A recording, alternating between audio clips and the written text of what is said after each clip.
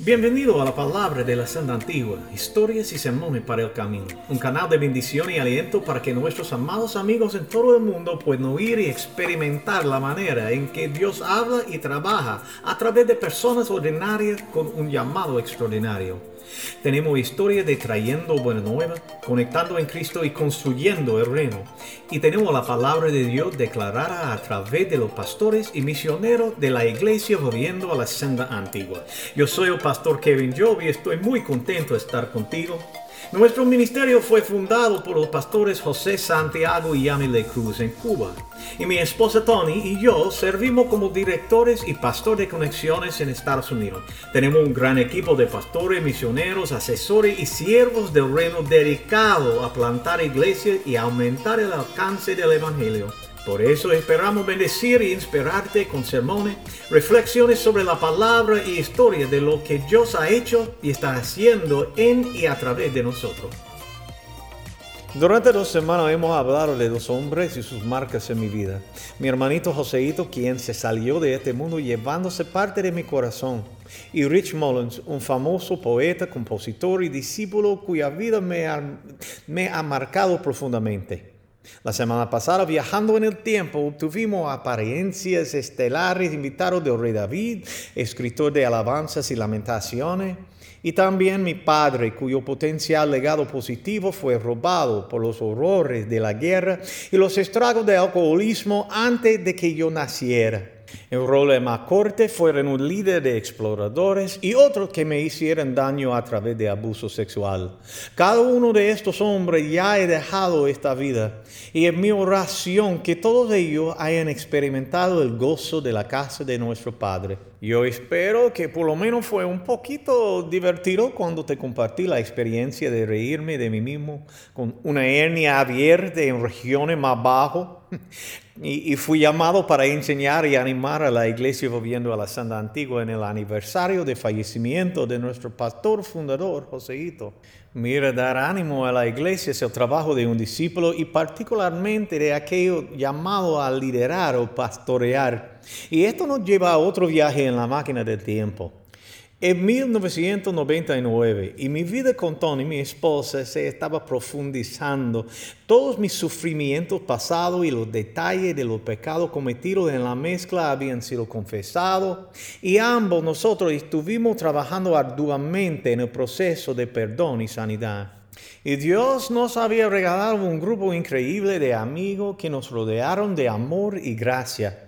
Y en la seguridad de esta fraternidad teníamos un espacio seguro para sanar y crecer. Además, vino un mando claro del Espíritu Santo para que yo compartiera nuestra historia y testificar de la liberación y la sanidad en curso.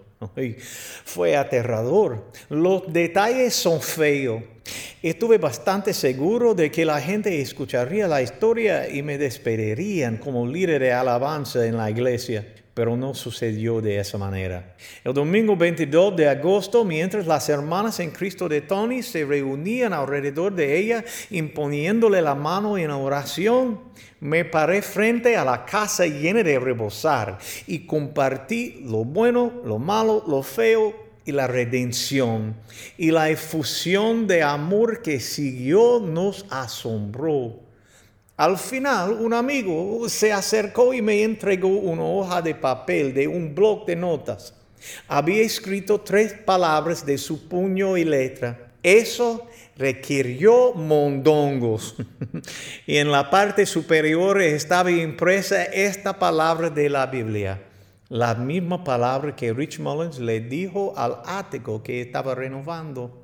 Filipenses 1:6, el que comenzó en ti la buena obra, la perfeccionará hasta el día de Cristo Jesús. Pero de verdad a veces me canso de ser obra en progreso. Algunos días solo quiero que yo lo termine. Dice la palabra en 2 Corintios capítulo 4, verso 6. Porque yo, que ordenó que la luz resplandeciera en las tinieblas, hizo brillar su luz en nuestro corazón para que conociéramos la gloria de Dios que resplandece en el rostro de Cristo. pero tenemos este tesoro en vasijas de barro, para que se vea que tan sublime poder viene de Dios y no de nosotros. Nos vemos atribulados en todo, pero no abatidos, perplejos, pero no desesperados, perseguidos, pero no abandonados, derribados, pero no destruidos. El apóstol Pablo escribe a la iglesia primitiva sobre el llamado y el carácter de los primeros misioneros.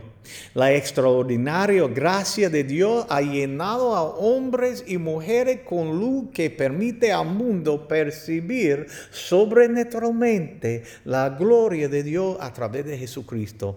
Y lo ha hecho a través de vasos frágiles y fácilmente rompibles. Personas falibles que están afligidos, perplejos, perseguidos y derribados. ¡Qué enigma! Paradoja, acertijo. ¿Cómo puede ser esto?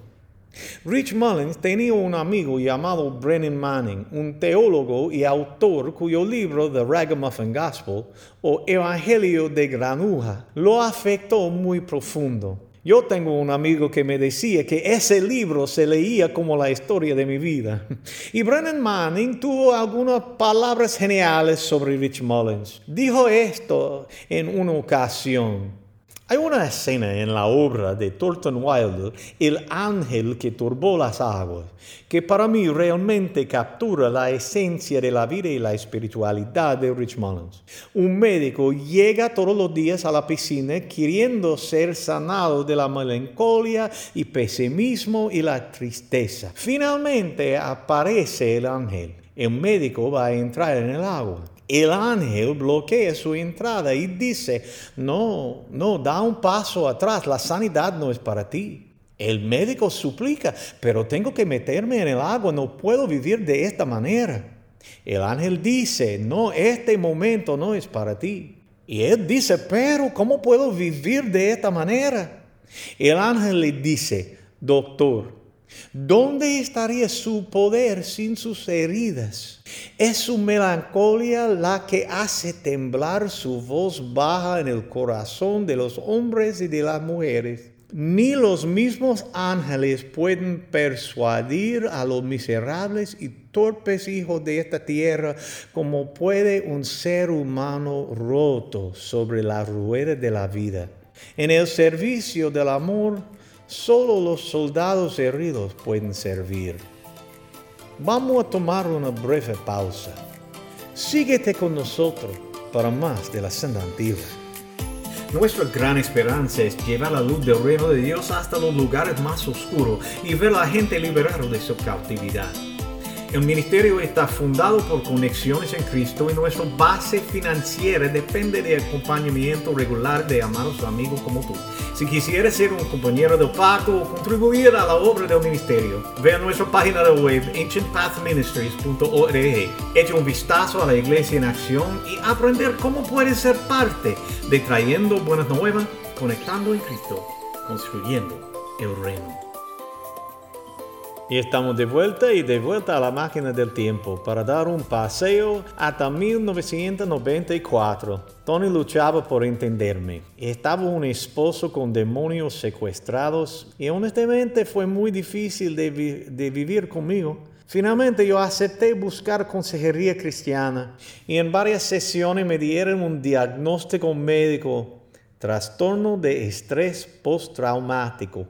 Lo llamaron fatiga de batalla cuando afectó a los veteranos de la Segunda Guerra Mundial como mi papá. Pero no es estrictamente una aflicción militar. Años de abuso, la negligencia y el desdén general de mi padre y mi propio pecado me habían hecho esto. Pero Dios estaba comenzando esa nueva obra en mí. En el transcurso de 18 meses, yo encontré una manera de perdonar a mi papá por no poder perdonarme por el simple hecho de ser y por no ser el hijo que aparentemente pensó que debería haber sido. Pero fue el primer paso de bebé en el camino hacia la madurez. Los pasos que siguieron me llevarían a la salvación, la confesión y el arrepentimiento. Eventualmente nos llevarían Tony y yo a ese fuerte círculo de amigos y un gran matrimonio y la paternidad de 5 humanos increíbles. A lo largo del tiempo, se nos ha permitido servir en ministerio que nunca imaginamos. Y mientras todos descubrimos la hermandad sobrenatural y increíble equipo de Joseito y Yami con Kevin y Tony, a menudo me encuentro maravillado de que esta es mi vida. Yo creo que sería relativamente perfecta si yo no fuera una parte tan crucial. Oye, tenemos estos tesoros en vasijas de barro. Somos obras en progreso. En 1980 el Señor regaló a mi padre una nueva esposa que no se lo merecía. Y por causa ajena a ella, su matrimonio significó el final de mi relación con él.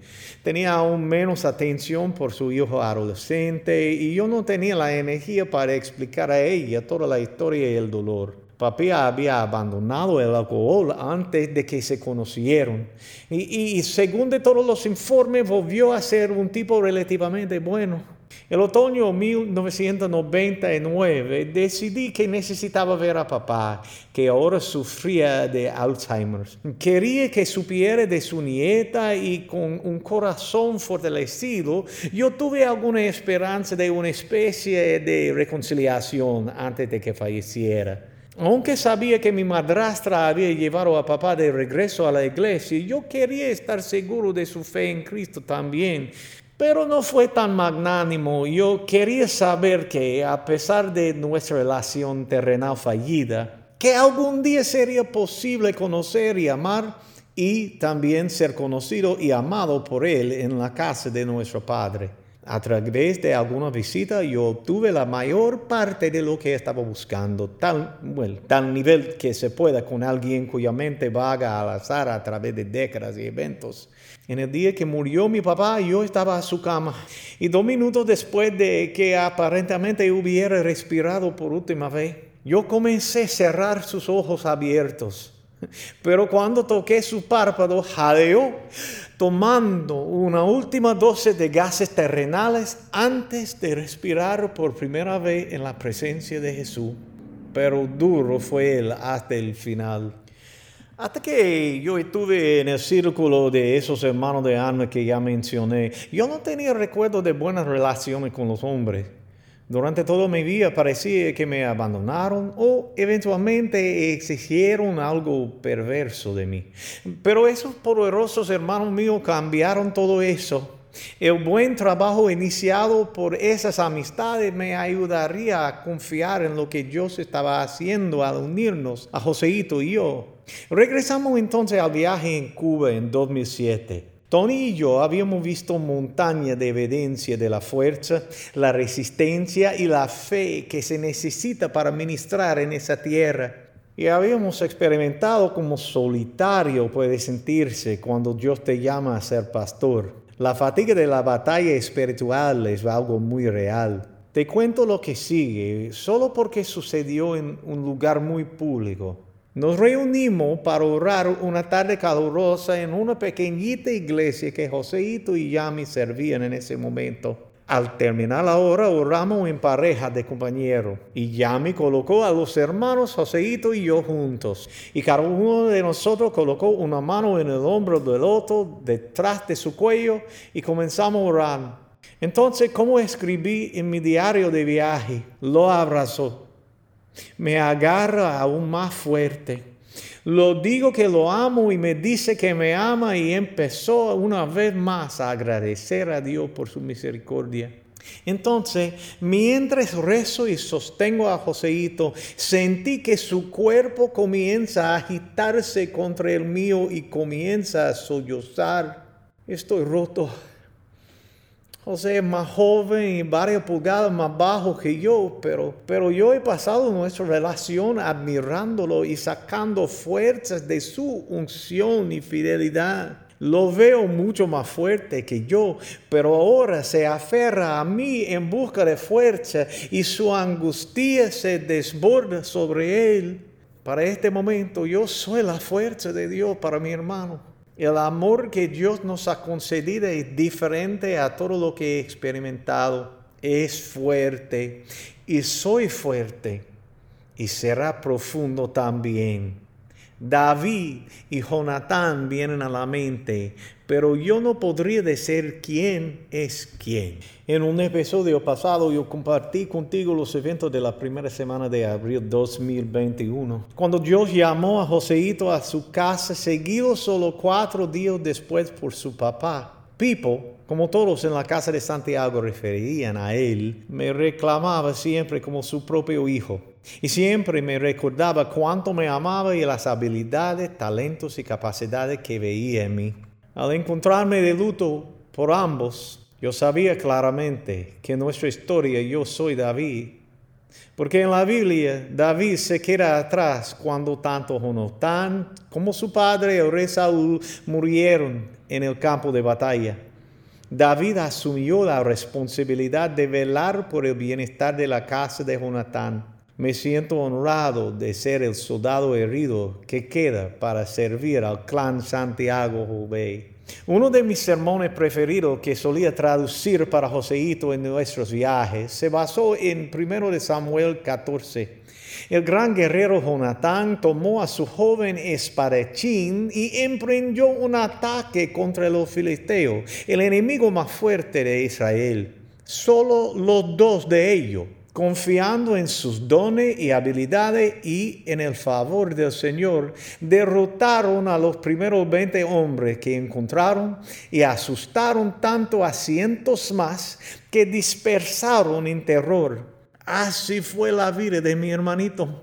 Y así es la vida de su esposa maravillosa, la valiente Yami. Confiando en el poder y la presencia del Espíritu Santo, ellos han atacado a más de un platón de demonios cuando otros nunca hubieran sido tan audaces. El Señor ha respondido a su fe con victoria tras victoria por el reino de los cielos. A lo largo de su vida con persecuciones y desafíos, Joseito siempre antepuso las necesidades de los demás a las suyas propias.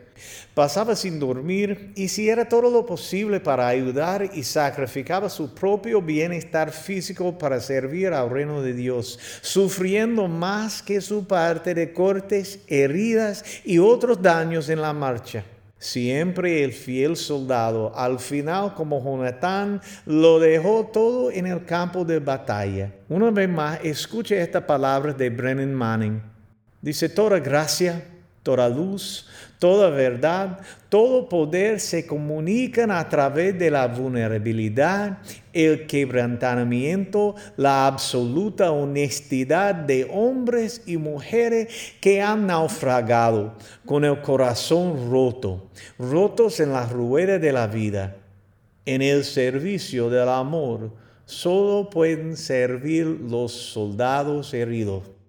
Para terminar hoy, para dar honra a aquellos que han partido adelante y para dar ánimo a aquellos de nosotros que seguimos en la batalla y trabajo. Aquí tiene un fragmento más del Evangelio de Juan 14 por medio de Rich Mullins y yo.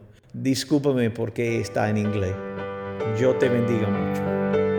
In my Father's house there are many, many rooms. In my Father's house there are many, many rooms.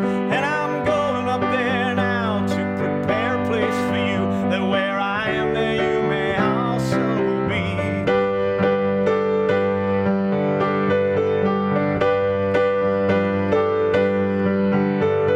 If I go prepare a place for you, I will come back again.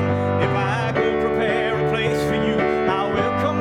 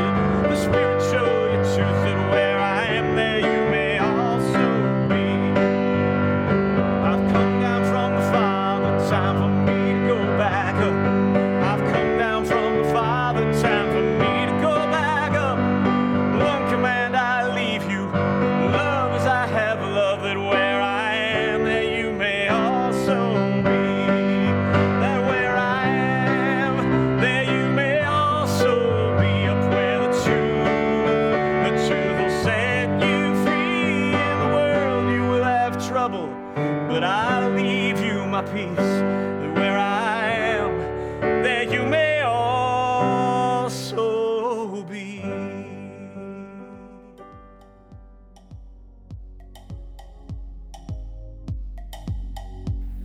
Entonces, queridos amigos, esto nos lleva al final del episodio de hoy. Gracias por estar con nosotros. Una vez más, asegúrate de visitar nuestra página de web ancientpathministries.org. Clic me gusta y síguenos en Facebook y síguenos en Instagram a Europa Ancient Path Ministries. Te habla Pastor Kevin Jobe por la iglesia volviendo a la senda antigua. Esperamos verte la próxima vez. Que Dios te bendiga mucho. Vete y sea la iglesia.